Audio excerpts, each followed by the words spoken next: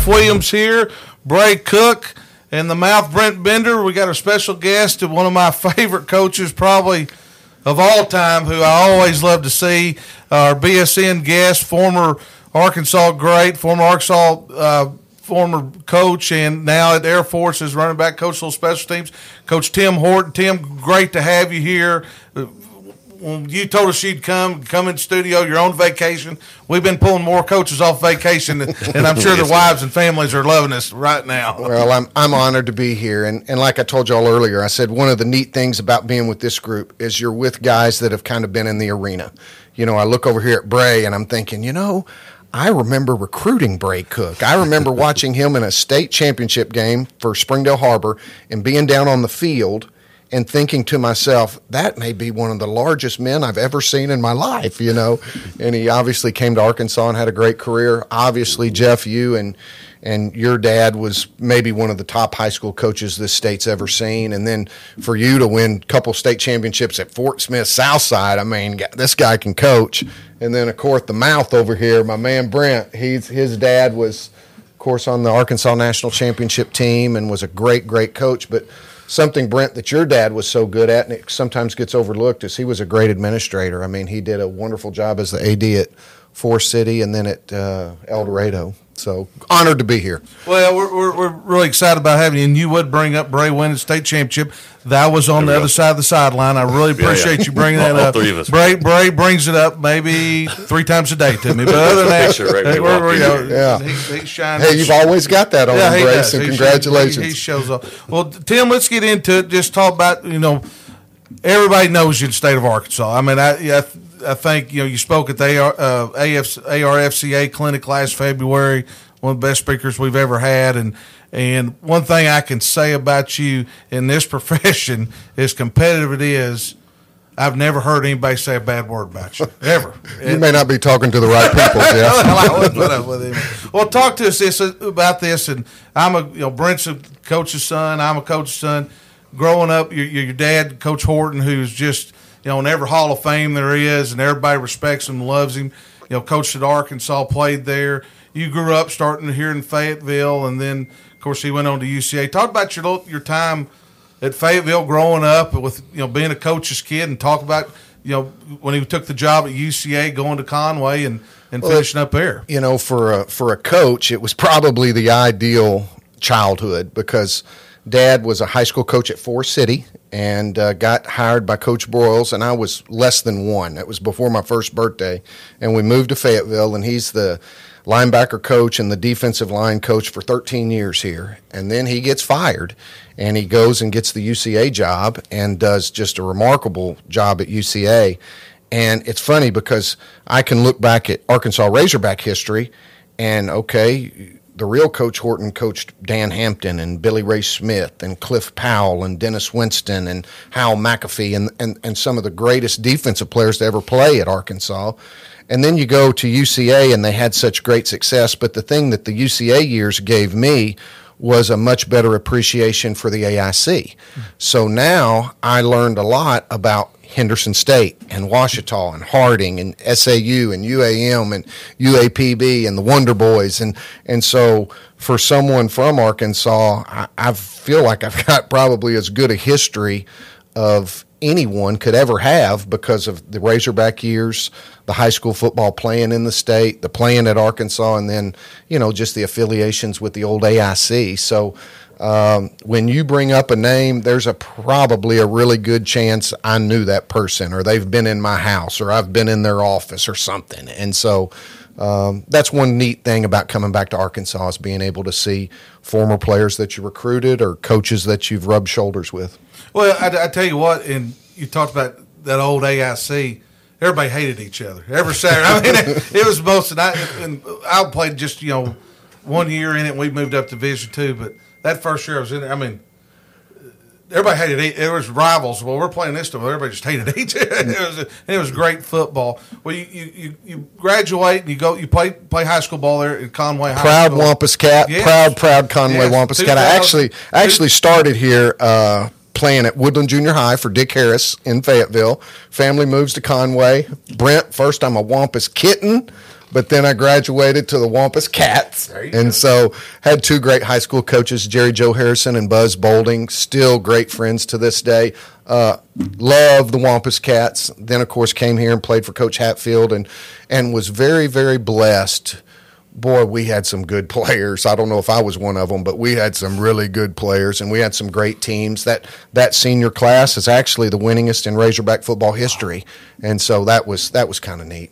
Well, and playing for Coach Hatfield, I mean, just an amazing man, and I've got to know him quite a bit here in the last few years personally, and just if you had a kid, you'd want to play for Coach. No doubt, he was the best. Just the character development, just the love he had for his school, which was Arkansas as well. Of course, he played with Brent's dad on the national championship team in '64, and again, he was a great man to play for, and obviously we were really good too, so that helped. No doubt. Get your first job, if I'm correct, and I mean you've talked about this school and. I've never been there and won App State, and I think you had a great time there. And of course, we had Eli on. We've talked to him a little bit about it, and he talked about they lost the game. He goes, those mountain people don't like losing. No doubt. Well, talk to us time about being there. I mean, what a beautiful place. Well, my college position coach at Arkansas my junior year was a gentleman named Jerry Moore. Jerry Moore leaves after my junior season to take the head job at Appalachian State, and he told me, hey, if you decide you want to get into coaching, then I got a spot for you. And so I was majoring in business at the University of Arkansas thinking, I'm smarter than this. I ain't going to go coach, And so after my senior year and graduating from Arkansas, it's kind of ironic, Danny Nutt left. Danny was the running back coach at Appalachian State, and Danny left. And Jerry Moore calls me and says, hey, it's here. It's yours if you want it. And I said, well, Coach, I'm not going to graduate till the middle of the summer. I said, I'll be a mid-year summer grad, and I'm going to miss the first 2 weeks of fall camp. He said, that's okay. And so I missed the first 2 weeks, but I was there for 9 years. And when I first got into coaching, all I wanted to do was someday if I could just be the head coach at Appalachian State, But, hey, that wasn't in God's plans. I was there for 9 years, left there to go to the Air Force Academy, from there to K-State, from there to Arkansas, Auburn, Vanderbilt, and now luckily back to Air Force. So it's been a great run. Well, it has, and I'll never forget you were at Air Force. And Time one. Okay. He calls me about a kid a week later. He's calling about the kid again because he's at Kansas State. And I go, Tim, you got to sit still at least for a couple of months. And really, I've been lucky because Appalachian was 9 years, and then Air Force was 7 years. Kansas State was 1. Arkansas was 6. Auburn was 6. The COVID years at Vanderbilt, I try to block out. Those were 2. And then now back at Air Force, about to start year 3. Well, let's get back to K-State. People don't know this. Talk about that staff. James Franklin, some of the guys on that staff. Well, our head coach was a guy that was named Ron Prince. Ron had come to Kansas State replacing Coach Snyder, Bill Snyder, after Coach Snyder retired the first time. And Ron had played for us at Appalachian State. So everybody on the staff he called by first name except me. And I wasn't that older than him, but I'd coached him, so I was always Coach Horton, But Raheem Morris was our defensive coordinator, who later became the head coach of the Buccaneers. James Franklin was our offensive coordinator, who, of course, has done well at Penn State. A great longtime SEC coach, Pat Washington, who was on the staff at Tennessee with Coach Fulmer. He was our receiver coach. We had some great coaches, and Ricky Ronnie, who's now the head coach at Old Dominion, he was my GA. And so it was a great year. We went 7-5. We beat Texas. We beat Oklahoma State. We beat Colorado. It was a good year, and I thoroughly enjoyed my time there. Well, I remember looking at that staff. Of course, you didn't know then what it is now in that part. And you go to Arkansas and you work for Coach Nutt and then Coach Petrino and then talk to us about Coach Nutt and Coach Petrino. Really transitioned personality-wise, obviously, and absolutely. And first guy probably shows up, knows a little bit about it also. No doubt. I really enjoyed working for Houston Nutt. Houston was great. There was nobody I've ever been around that could stand in front of the squad and deliver the message like Houston Nutt could. He was so gifted at that. I'll always be appreciative for Houston. asking me to come back and coach there. At the same time, one of the things that Houston did that I really appreciate is he tells us, or he tells the staff, he calls me and says, hey, I'm going to take the head job at Ole Miss. I want you to go. And I'm like, Coach, I don't want to go to Ole Miss. I want to stay at Arkansas. And he says, well, I understand. He says, let's see who they hire, but I've got a spot on the staff all the way through recruiting. So if you ever decide if you ever want to come to Ole Miss, I got a spot for you. And most of the time, coaches won't do that. They're going to say, hey, do you want to come? Yes or no. And if you don't want to come, well, then the door shuts. But he always left that spot open, and I'll always appreciate that. And then Coach Petrino comes, and what a gifted in so many ways. Great play caller, great at setting things up, great at preparation. There's things he did that maybe I wasn't going to do it that way, but he was a very, very gifted coach as well. And obviously the first year we went 5-6 or 5-7, but we beat LSU to end the season. We got some good players in here like Bray, and the rest is history. We won the Liberty Bowl. The next year we went to the Sugar Bowl, and I think Jeff was at the Sugar Bowl. That's right. We should have won that night. Of course, Ryan Mallett was our quarterback, who did great. Yeah. But and then the last year with Bobby, we go to the Cotton Bowl, beat Kansas State, and finish in the top 5 in the country. So, and I hope you don't mind me telling the story. This is a funny story. People. I'm driving from Fort Smith. Y'all were playing. I forgot what bowl it was. Coach Nutt's left. And I'm driving Cotton Bowl. Yeah, and you're fixed to play Missouri, matter of fact. And they killed us, by the way. They did. And I told some, I'll tell that too. So I'm driving up for practice, and it's a storm. I mean, it's raining like crazy. And y'all practicing in the evening. And so I called, and you tell me, and I always like to go to bowl practice because it was different spring, and you kind of saw preparation for the game. Well, we're driving up there. It's all on the radio that they're going to have a press conference at 9:30 for Bob Petrino. Well, y'all have been in meetings, and nobody's even told y'all, so y'all start trickling down to the practice field. And I've talked to Coach Horton and Coach Markson, Coach Lee, and y'all are kind of talking about who they might hire. And I go, well, boys, I said, I know. They're saying on the radio, apparently Bob Petrino's going to be here in a few hours. It's just funny how people don't know that. Y'all didn't have a clue at the time. I tell you another story that's kind of ironic is when Coach Nutt left, Coach Broyles, who was still the AD, he comes to me and he says, Tim, I need you to hold this recruiting together. He says, you got to hold it together until we get a head coach here. And I'm thinking, okay, Coach, I can handle this. And so I'd kind of made the decision. And I've always believed this when you talk about it with any school in Arkansas.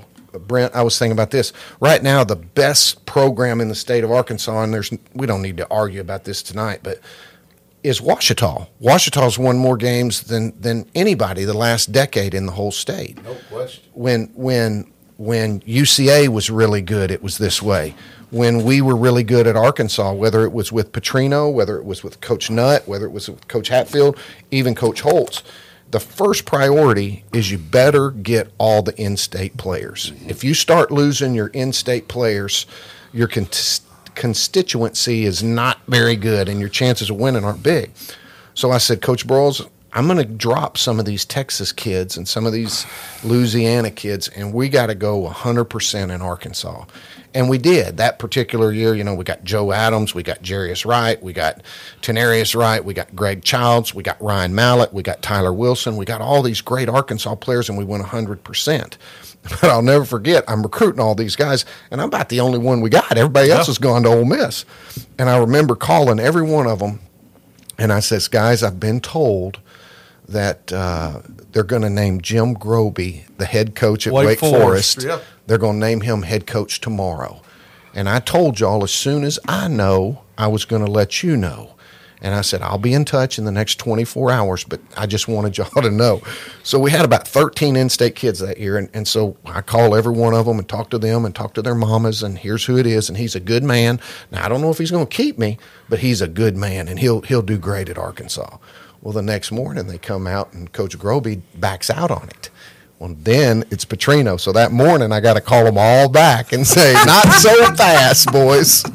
And so kind of like what you said, you don't know until the gavel goes down. And that's the truth, because I remember going, man, these guys. Well, y'all been in meetings. I mean, you would have known that and all that deal. Well, you go on with Coach Petrino, all that situation, and you head to Auburn, and your first year at Auburn was unbelievable. I mean, I remember, it's kind of ironic. My dad was sick during that time, so we got to watch a lot of games, and of course, my mom loves some Tim Horton. I mean, loves some, and wherever Tim Hortons is, she's a fan of, and so we kept up. But talk to us a little about your time at Auburn, especially playing for a national championship.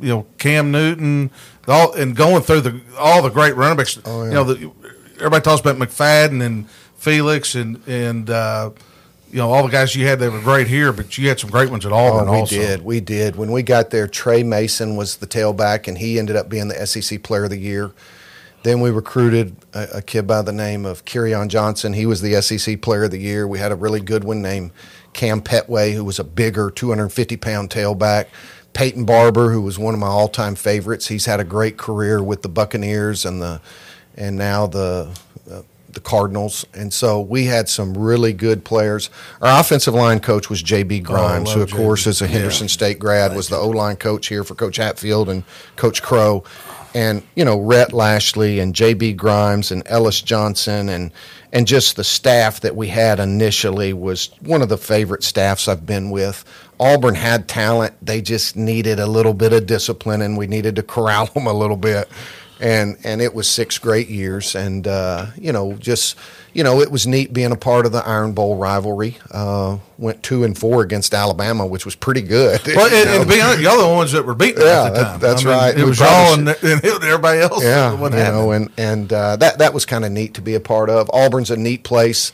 It reminds me a lot of Arkansas when I was a little kid, because everything revolves around the university, and that's the way it was in Fayetteville back in the early 70s. Now it's exploded, and there's so much more to Northwest Arkansas than just the university.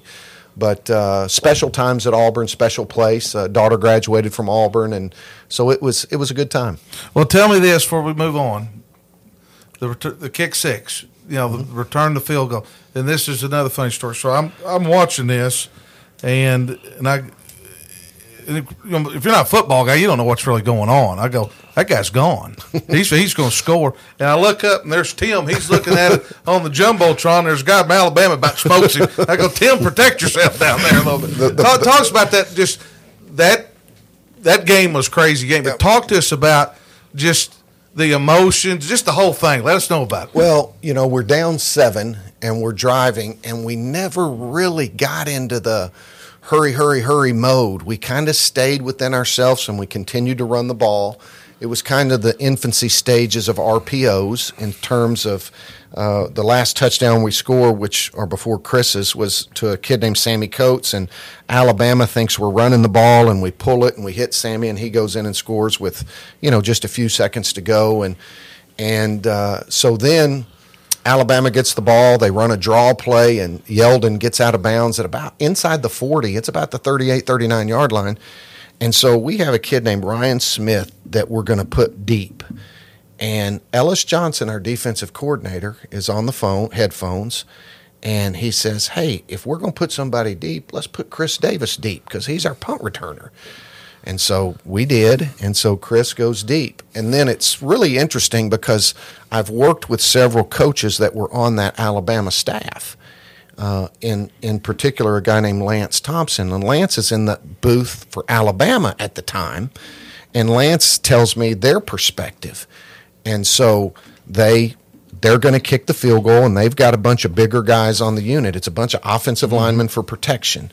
They felt like the kicker may have a chance, but it was about 57 yards, and it was a, thick aired night, so the ball wasn't traveling that great. And, of course, Chris catches it, and when he catches it, he runs the ball directly up the middle. And for us to sit here and try to guru and say, boy, we worked on that, that punt return we didn't work on that any. Come on now, we we didn't hardly ever work on that, if we ever. And so Chris catches it, and he runs to the middle of the field. Well, all those offensive linemen, they start to converge in the middle, and then he bounces it to the sideline. And, I mean, I could have reached out and touched him. I should have got a high five from him. But anyway, it was unbelievable, not just to win a game like that, but to win it against the number one team in the nation, against the best coach in the world, and they're undefeated. I mean, there were a lot of factors, and then of course we went on and won the SEC championship the next week. So that was one you'll never forget. Well, I mean, it was just an amazing deal, amazing year, and y'all had a lot of good teams there, and there are a lot of Arkansas connections. Ours with Gus and Cody Burns, Taylor Reed. You start naming JB and you, and there are a lot of Arkansas connections there. You go on to Vanderbilt for a couple of years and with Derek, and you've moved on and kind of went back home at Air Force. And we were talking before the show about, you're not having to deal with a lot of what these other coaches we've had on here about portal. And, I mean, you deal with a little bit in NIL. Talk to us a little bit, and then we'll let Bray and the mouth here, they got a bunch of questions, keep him going. He's ready to go. I'm ready. Because I just want you to know before you get going, the only reason I liked Auburn for 6 years was when you coached there, and on that night, I was having my 50th birthday party. Okay. And at my sister's in Stuttgart, and Brett Shockley's at the party. He come banging on the only human bigger than Bray that I've ever seen. Yeah. He comes bam bam into the house. Did you hear what happened to Tim? I said no. He said Auburn. He got it didn't. He's not going to be back next year. I said, well, I never liked Gus Malzahn anyway. Oh my God! So now I really hate him. So Auburn was off my list. You're done with those guys. Yeah, I doubt Gus will come on the show now, but that's okay. There you go, attaboy. Well, go back. You've gone back home to Air Force, and there's two places I always connect you with: it's Air Force and Arkansas, obviously. You're seeing these other guys, and they're talking to you, dealing with portal, NIL. Talk to me what y'all have to deal with, and then if, say, you were at Arkansas, if you were the head coach or you were recruit coordinator, which you've been for 100 years and done it, one of the top recruiters in the nation, how would you deal with NIL and portal at another? Talk to us a little bit Air Force, and if you were at Arkansas or Auburn. My mentor, one of my mentors, was a gentleman named Fisher DeBerry. He's in the College Football Hall of Fame. He was 25 years as the head coach at Air Force. And he used to say, now, guys, I don't care if we're coaching at Notre Dame. I don't care if we're coaching at Michigan. There's no utopias. And so everybody has issues and problems. They're just different. And so ours at Air Force, our kids right now are going through 40 days of basic training. Okay, so you got freshmen that are coming to college the last week in June, and they're going through 40 days of basic training. And they've got to. I mean, and they don't get out of anything. So that's where kind of our issues are. Then in between your freshman and your sophomore year, you've got something called combat survival training. So we're going to put you out in the woods for a couple of days and say, get back home, boys, here's a compass. And there's not a whole lot of kids at Texas that want to do something like that, and so those are kind of our issues, along with just the academic rigor that you have at a place like the Air Force Academy, because you're one of the top 5 academic schools in the country. So that's where our issues are. At my friends at other places, and really I got to Air Force before NIL really kicked in, just the quality of life maybe that some of them have right now. June used to be a great month for college football coaches. You might have a summer football camp. You might have a couple of weekends where you got to host kids, juniors that you're hosting. Well, now that month is every day. And so it's really become, difficult for the college coach. Payday in the SEC is better than payday in the Mountain West, but hey, it is what it is. But NIL now, and it's interesting because spring recruiting, I would go in schools and I would ask coaches, particularly coaches from other colleges that you would see, tell me a story. Tell me how you're navigating it. Hey, Alabama, tell me how y'all do it. And so, hey, I know exactly how Alabama sets theirs up. I know exactly what they do. I heard an interesting story on the road, and I'll just say it here. There was a kid at Memphis, and he was a tight end, and he was a great player. He was a walk-on at Memphis, and he does so well he gets a scholarship. And then he does so well that he gets some good NIL money.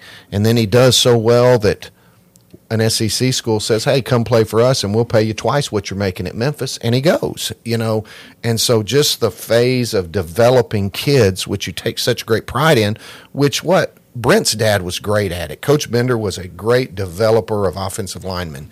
Sometimes you don't get a chance to do that anymore because if they're at Colorado State or if they're at, one place, hey, they want to go play in the big time. And so you don't get to develop them because they're moving on to the next best NIL deal. And that's a shame. I don't particularly like that at all. Yeah, and it's real difficult. Bray, what you got? But the NIL, or just the whole thing, man. I mean, and we've had a couple of people on here about this, and we kid Bray all the time. Him and Casey were on here earlier, and we said, Bray swears up and down, if NIL was around right now, he'd have every eating joint in Northwest Arkansas. Well, I know this. Bray would get a lot more than Casey got. yes. Please tell him that, too. He'll say Absolutely. it. He'll say it. And obviously, it's awesome you're here. It's cool. For me especially, you recruited me as the Arkansas, recruiter. And looking back at, that was 2009? I lose track of years, Bray. Yeah. But yeah. You were a joy to recruit, and so glad you went to Arkansas. And I tell you what, you've got a great future ahead of you in coaching. And so just continue to make a difference in kids' lives because I know you are. Sir, well, I'm fortunate to have some decent mentors around here that have kind of walked me through a lot of things. So absolutely, very lucky. But looking back at the recruiting, and when Coach said that you might be stopping by, I've got every single card you've ever written me, and it's a lot, and they're up on my desk right now, and P. Rich, yeah.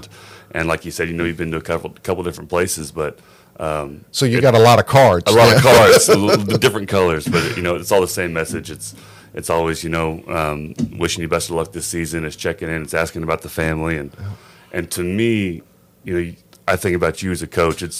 You're in a different category to me because it's really that. It's very cool the way that you. It's interesting. We all become what we're around. Mm-hmm. I mean, if you say yes, ma'am, and yes, sir. Coach Williams does because his daddy did it and his mama made him do it. Well, I became a letter writer for my mom. My mom gets up just about every day and she's going to write somebody that's in the hospital or she's going to somebody had a death in the family. And so that's where I got it. And so it's kind of nerdy. It's really old fashioned now, but that's one of the things that even today, and Fisher DeBerry was great at it too, is, I don't know, as the SEC says, it just means more, mm-hmm. but I think it does mean a lot when you get a handwritten note from a coach. And I think it's important, too, is, how do you treat those that maybe can't do anything for you? Mm-hmm. How did Jeff Williams treat the janitor at Southside High School? I know how he treated him. He treated him great, and I think that's what kind of separates, what I think is a great coach and maybe someone that's just maybe looking kind of like players. Are they playing for the name on the front of the shirt or are they playing for the name on the back of the shirt? Sure. And to me, I think about that all the time. When I see those letters, I feel like I've got so much going on. But if I could take time and write a letter, it's so important. And I know you've got a lot going on. Well, and to receive those letters, I just wanted to say thank you. Hey, thanks. So you bet. cool. You bet. You'll have one coming in August. Come on. So. Yes, sir. Yes, I got stock for it. Well, my question for you today is from my players. A lot of guys get caught up in the recruiting, and they get caught up in, it hasn't quite taken off like I thought it would, or not getting the looks that I'm getting. But I think it's important for our kids at my level to focus on high school football. Absolutely. To you, what makes high school football special? Well, I don't know what percentage it is. I would say in the high 90s, mid to high 90s. It's going to be the last time that most of those kids ever play football because just like everything else, Joe Kynes used to say, everything is temporary. If you're coaching, it's just temporary. If you're playing, it's just temporary. Whether that means your last game at Pea Ridge is your last game, or your last game in college is your last game, but it's just going to last so long. And enjoy that process. Enjoy high school football to the fullest. Because one thing I can say about high school football is there's a level for you to play at the next level if you really want to play. Everybody's not good enough to play in the Southeastern Conference. Everybody's not good enough to play 1AA football, Division II. But there's Division III that, hey, if I'm a decent player, there's a spot for me at Lyon College, at Hendrix College. There's a place for you. But let's don't get too far ahead of ourselves. Let's enjoy high school football to the max, because these guys that I'm going to get to play with, the majority of them are never going to play again. And those are going to be some of your best friends your whole life. No, I completely agree. And that's, going back to some of these coaches I've hired, I played with a lot of these guys. Absolutely. And it's guys that I've kept up with for 10, 12 years now. Absolutely. And no, I agree. You're right. Going into the college side of it, it's a job, right? I mean, as a player, like you said, it's hard to get guys to go do the things at Air Force that you ask them to do. What is a way that I can get these guys to kind of prepare for that? Those guys who do have the opportunity, what advice would you have them to kind of prepare over the summer, over the spring, after football season's over, to take that step to the next level? Well, I've always thought this, and Air Force is a great example of this. If you have a pie and you're looking at what makes your team successful or what makes an individual player successful, the largest piece in that pie of success is going to be talent, okay? And so, hey, at Ohio State, they win to a great extent because their talent piece of pie is bigger than everybody else's, okay? At Air Force, our talent piece is small, okay? But our work ethic piece is big. Our attitude is big. Our toughness is big. Our all those other pieces that make up the pie of success, our little pieces are a little bit bigger than everybody else's we play. How does Air Force wear out Baylor in a bowl game? How does Air Force beat Louisville in a bowl game? How does Air Force not, beat Colorado the last couple of years and beat them bad? I think we've won 5 or 6 Power 5 games in a row against Power 5 teams, and we're not. How do you do that? Because other pieces of that puzzle are really strong, and our toughness piece is bigger than someone else's toughness piece. So maybe my talent piece isn't as good, but that means my work ethic piece has got to be better. That means my character piece has got to be better. That means my toughness piece. That means my conditioning piece. That means all those other pieces of the pie have got to be bigger, because my talent piece isn't as big as what Alabama has, or it's not as big as what Michigan has. So, hey, whatever those pieces are, we got to make them as big as we can. Sure. Was that silly, yeah. Coach Williams? No, that was right on. That's it. All right, Matthew. I'm ready for this. You're ready now. Strap it up right now. You better strap it up. No, this is this is an honor and something I've looked forward to for a long time, because I've always. And there's one thing Tim Horton was good for from everywhere he's been to me.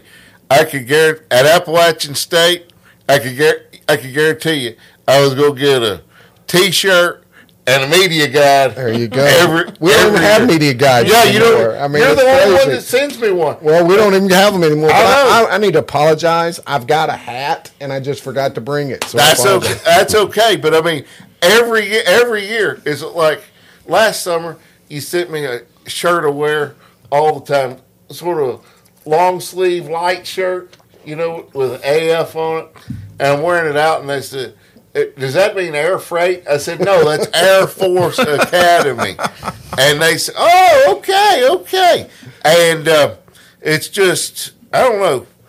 It's one of the things that I have always looked for and always felt terrible about. Tim, I always tell your mom and my mom and your dad all the time, I said, it's too bad that our dads never coached together because Tim would have been my best friend in the world because he likes the same stuff. I wasn't a big baseball card collector, but I know you were. I was. Back in the day that you used your bowl money to go buy baseball cards. Your mother said, and it's just been such a delight to watch your rise through the college football. And I've seen you go from Appalachian State to Kansas State with Ron Prince, who was a player at Appalachian State. I didn't know that, of course, but you were there 1 or 2 years. I can't remember.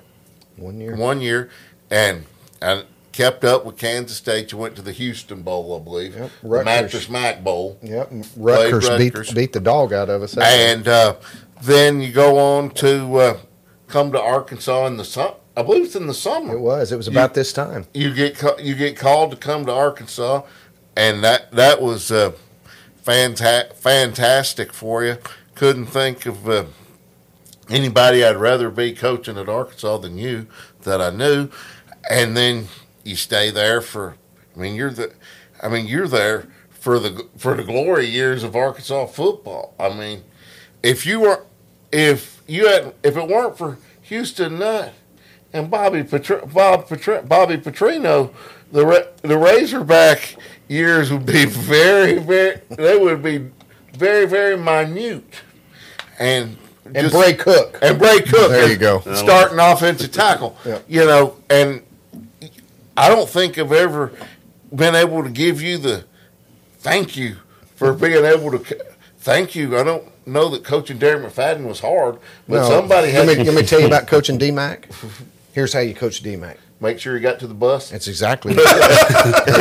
D-Mac, the bus leaves at 4 o'clock to go to War Memorial. We're driving from Conway, and I'm going to come by your room about 3:55 to make sure you're ready. And I'd walk him to the bus. Okay. That's good coaching. That's good coaching right there, buddy. That's great good coaching. You had to do. You probably had to do the same thing with Felix. Well, they roomed together, so it's easy. It made me think of a story when Ryan was transferring from Michigan to Arkansas. And so Garrick McGee was our quarterback coach, and Garrick had been at Northwestern, okay? And it's funny because I had actually gone, I was at Kansas State. I go to Texarkana, Arkansas, Texas High to recruit Ryan. And Ryan wasn't going to go to Kansas State, but I had known his family for years, and so we spent a lot of time together that day. That was probably an illegal bump, so let's don't talk about that. So Ryan goes to Michigan, and Ryan Mallett's first game at Michigan, any idea who they played? Appalachian State. Appalachian State. Sure did, sure. So that was the day Appalachian beat Michigan. Ryan didn't play that day.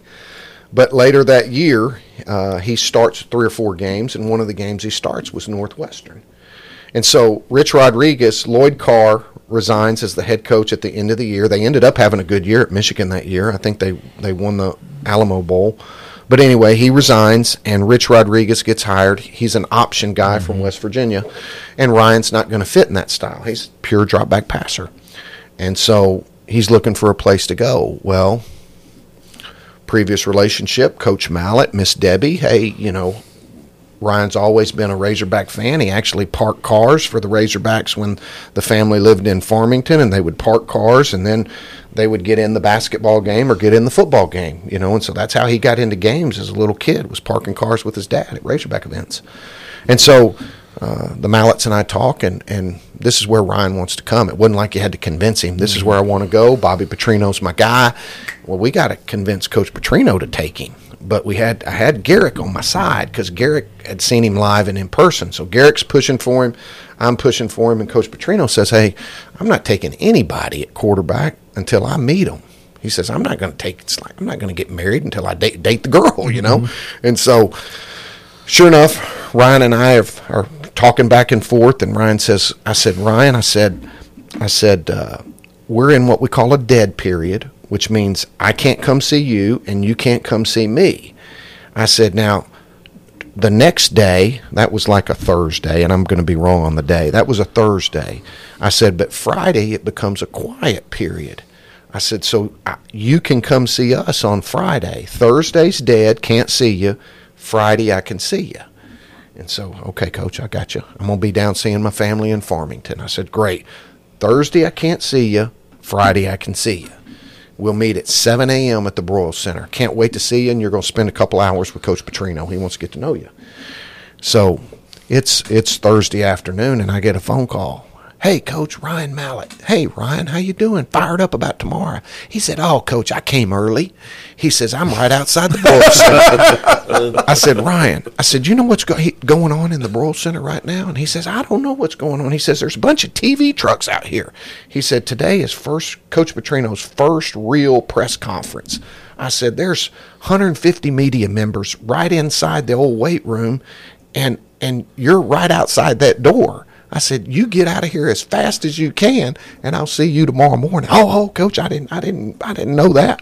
And so the next morning he comes, spends some time with Coach Petrino, jumps on board, and the rest is history. So that's amazing. We were, the passing, of course, Ray. Yeah. We were actually supposed to have him on the podcast. Wow. And it's just sad deal for that community, sad deal for his family, sad deal. They lost a player earlier in the year, and just a loss for words. Oh, no doubt. And not just what he had done at Whitehall.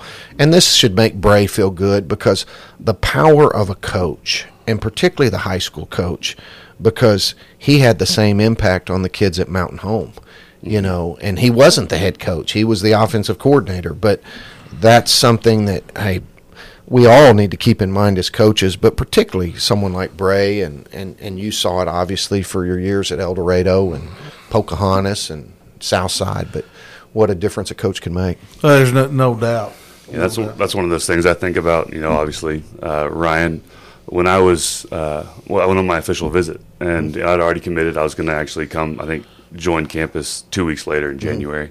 But it was December, and we went to Ryan's house. And hung out with Ryan, and it was obviously the big deal, and he didn't have to do that. It was a thing he was done. So he had just played in the Sugar Bowl, which actually Mitch Smothers and I had we watched that game from the All-American Bowl down in Florida, and we went to Ryan's house, and ever since then, he was kind of like the hero, the QB, the Ryan Mallett, and then as he came to high school coaching, it was cool to kind of grow back in that relationship with him as him and I kind of experienced this thing together for a little bit. Yeah. And I tell you what else Ryan was really good at, and Bray remembers it as a player, but Ryan could talk to anybody. Yeah. It didn't matter if it was the governor or the 5-year-old kid. I mean, I can remember my son Jackson Horton, he had his 8th birthday, and I'm telling the running backs, hey, we're going to have a birthday party. We're going to do it at Razorback Stadium, and we're gonna have some football games going on. And Ryan's hearing me tell Ronnie Wingo and Broderick Green and Niall Davis, and so Ryan's like, Coach, can I come? Can I come? And so at the time, Ryan was on his scooter. He had an ankle surgery or ankle injury, and so he comes to Jackson's 8th birthday in Razorback Stadium, and he's the all-time quarterback. But he just he and we got some good pictures of it. So it was. Special young man who's gone way too soon. Way too soon. Let me ask you a question here, because I know Brent's still got more to go. Is 2021, I believe, you go in the Arkansas Sports Hall of Fame. And what did that – of course, all the history of everything in Arkansas, everybody involved. What did that mean to you? Well, I was obviously humbled, very honored, and I was really kind of surprised because that was the first year I'd ever been on the ballot, and to get in the first time was pretty cool. I don't know if it was from my playing career or my coaching career. I don't know. Both. But, as your parents get older, and you understand this, as your parents get older, it was really special for me because back when my dad went in, I introduced him into the Hall of Fame, that you were the introduction person. And so now, however many years later, for my parents to be able to see that was really special. And so, Mom and Dad are still in pretty good health, and so that was cool. But, there's not many father and sons in that in that organization. You look at Billy Ray Smith, I think Jerry Jones, the Malhams, I'm sure. So I think there's like 5. So to be amongst that group's pretty cool. That's pretty big group and pretty selective group, and I know it meant a lot to you. You talked on something I want to get into this because I thought was really, really cool at the clinic in February. You talked about when you were a young kid and keeping up with high school football, and be honest with you, and I keep up with it a lot, and live in the state, and you keep up with it. I mean, you know what's going on, and I thought it was just a cool story about how. Just talk to us about that. How you did that as a kid. You know, again, you become who you hang around, and one of the highlights of our day back in the day was getting up and going to read the Arkansas Democrat-Gazette in the morning. And every Saturday morning, hey, I'm looking down that left-hand column to see if Stuttgart or DeWitt won. I'm looking to see whether Fayetteville or Springdale won, and Springdale always won. I'm looking to see, who won those games. And one of the highlights of my year was getting to go to the All-Star game and to All-Star practices. So I got to meet Dave Williams from Pocahontas and George Burke from Stuttgart, and I got to meet Sam Cook from DeWitt and Grafton Moore from West Memphis. And so I knew who all these coaches were, and those were the guys that I wanted to be like. I didn't care about Jimmy Johnson or, Coach Broyles. I mean, heck, I got to see those guys all the time. I wanted to see Joe Fred Young and Bob Gatlin and all those guys, Bernie Cox, C.W. Keppel. And so I've followed it for a lifetime. I mean, even now, I don't look on Saturday morning. I look on Friday night. And that's kind of my hobby is Arkansas high school football and following the teams and knowing who's doing well and who's struggling and really trying to support and encourage coaches as part of that also. Well, Brent, you go ahead because you had a question. Now this is a question that I've thought about a lot, and it's for years. To be a head coach, to get an opportunity to head coach, you had to be an offensive or defensive coordinator. Quote unquote, that was the first thing that came about. If you weren't a coordinator, offensive or defensive, you weren't going to get a shot. But now, with special teams, the importance that it takes on in a collegiate game, I would look at yourself as the special teams coordinator for Air Force. The whole collective team better than an offensive coordinator, better than a defensive coordinator, because you have to speak to your special teams every unit, every day,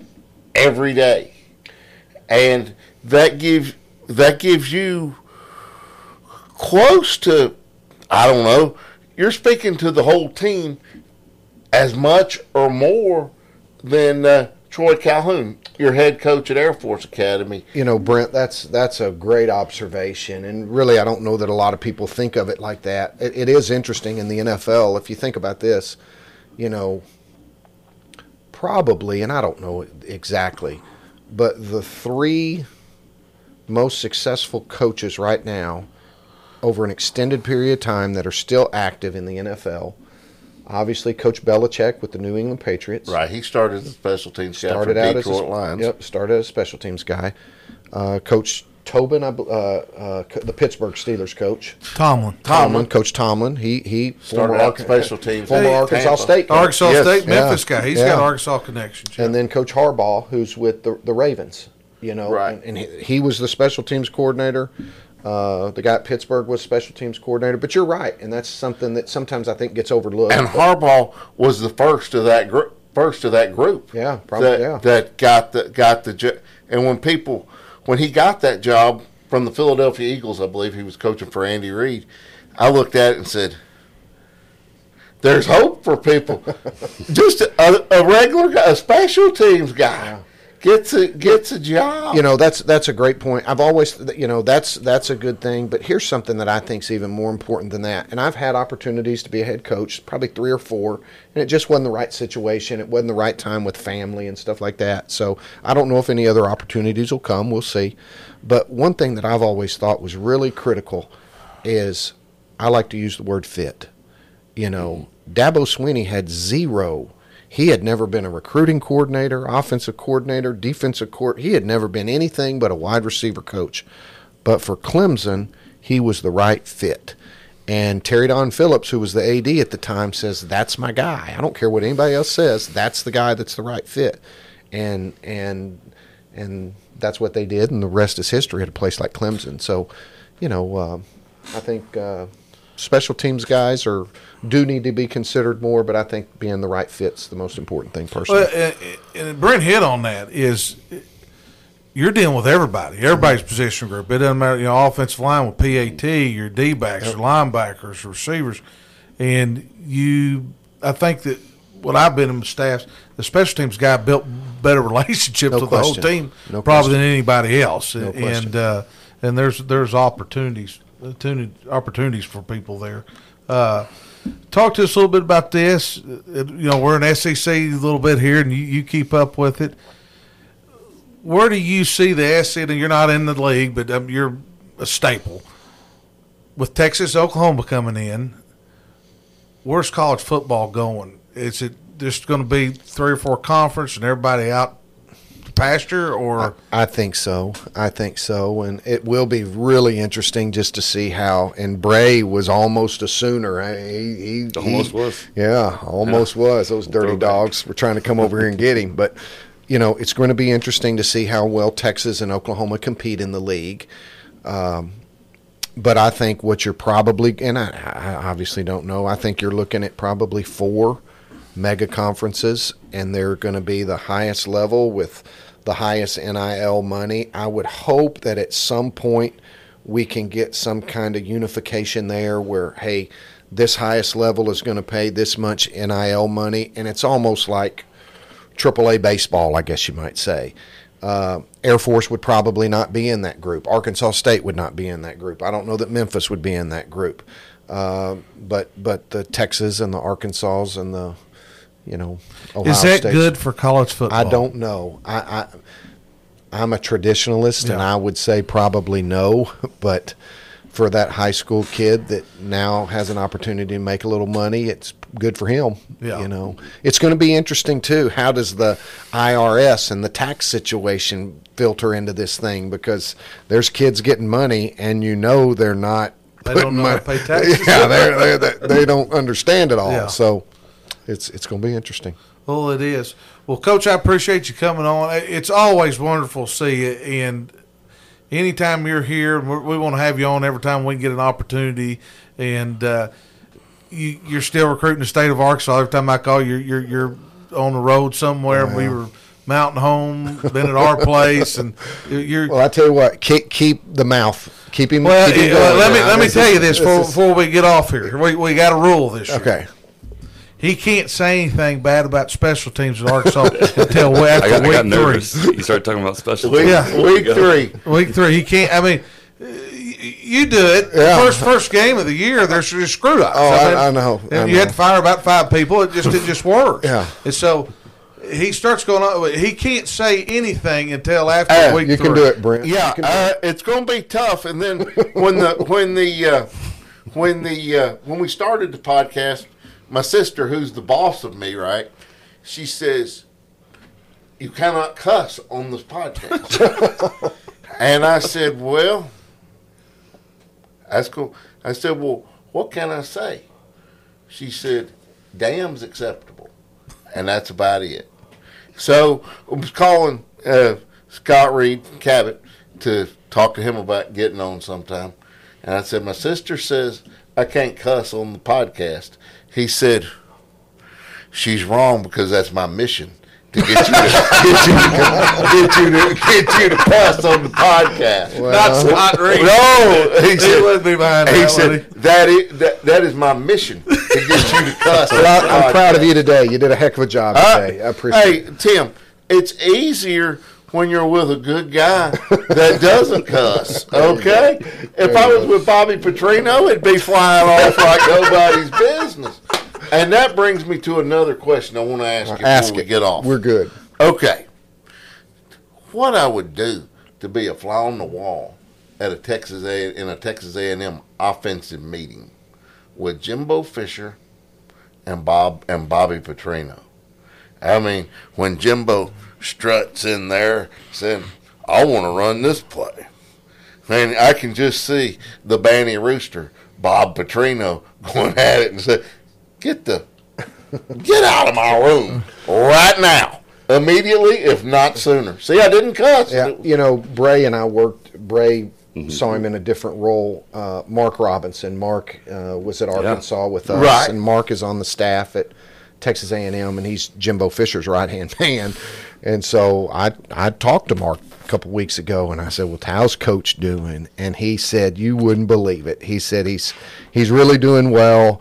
He hasn't gone off on them yet, and so he said he's got a new lease on life. So we'll see how it goes. But I do know this: they'll be well coached on offense. Yeah, that's for sure. It's coming. He will go off at some point. It's like people used to. Brett Shockley, he calls me the other week and wakes me up like 6:30 in the morning. Well, I listened to that podcast. You sound like Randy Rainwater. He said, you're all cookies and cream. And I said, just hold on. So I said, okay, you don't have to. So I call Coach Nutt because he was coming on the net. And after we got done, I called him. I said, Coach, I said, Shock called me, and he's all concerned that I'm all cookies and sugar and spice and everything nice. He said, tell him, you got to get the people on you want on first. There you go. And you got to be nice. But when the ball's in the air, the mouth's going to go off at some point during the week. So tell him just sit back, relax, and watch the fireworks. There we go. He's got me sitting by him at the games this year. That's awesome. We're going to have a That's ball. awesome. Yeah, because Jeff said, you got to keep a notebook of good plays, bad plays, and have it when we talk on Sundays, when we do the podcast, where you'll say at 3:15 of the first quarter, KJ threw an 80-yard touchdown pass. Boom. You got to have it where you have the turnover. You got to have the key points of the game written down. There you go. That's it. So we're checking your work, buddy. I'm just going to tell you. I'm going to be running around with a little bitty Meade notebook like my dad did at El Dorado in Forest City, looking at all the stuff he had to do. So, yeah. And I'm going to tell you before we get off that I had the same pleasure that you did of introducing my father to the Razorback Hall of Honor. Absolutely. And that very well deserved, by the way. Thank you. And that was, I don't know, they asked me, because Chuck Barrett moderated it, and my sister said, you did really good. I mean, I just knocked it out. And she said, you did really good. How much did you study? I said, I just went up there and winged it. Chuck asked me a question. What do you don't wing? I've been around here for years, and you wing everything. He said, Chuck just throws you a question, and you just go. There you go. I said, that's it. Well, when you're speaking from the heart, that's how it works, and that's what you do most of the time. And, Tim, there's one thing that you and I have in common that I'll tell you right now is we were blessed to have growing up in a two-household family, and we were blessed that both of us, our fathers were our hero. Absolutely. And Jeff had the same thing, I'm sure, and that is something no matter what can never be taken away. No question. And that is how I want to end that. There you go. Well said, my friend. Well, good deal. Well, Coach, good to see you. Bet. Always you, say good luck to you. Good job, Bray. Thanks, You're doing good, man. Proud of you. Yes, sir. Thank you. We'll see. We'll like to have you on, y'all get in bowl game, we'll have you on during the year and just talk ball. That'll be great. Thanks for having me. Don't Thank forget you. your T-shirt. Gotcha. Thank you. Thanks, Coach. Well, I appreciate everybody listening. This is Jeff Williams, Bray Cook, the Mouth Brent Bender, and our special guest Tim Horton. Will sign off. Look forward to seeing you next time. And Go Falcons. Go Falcons. Go Falcons. There you go.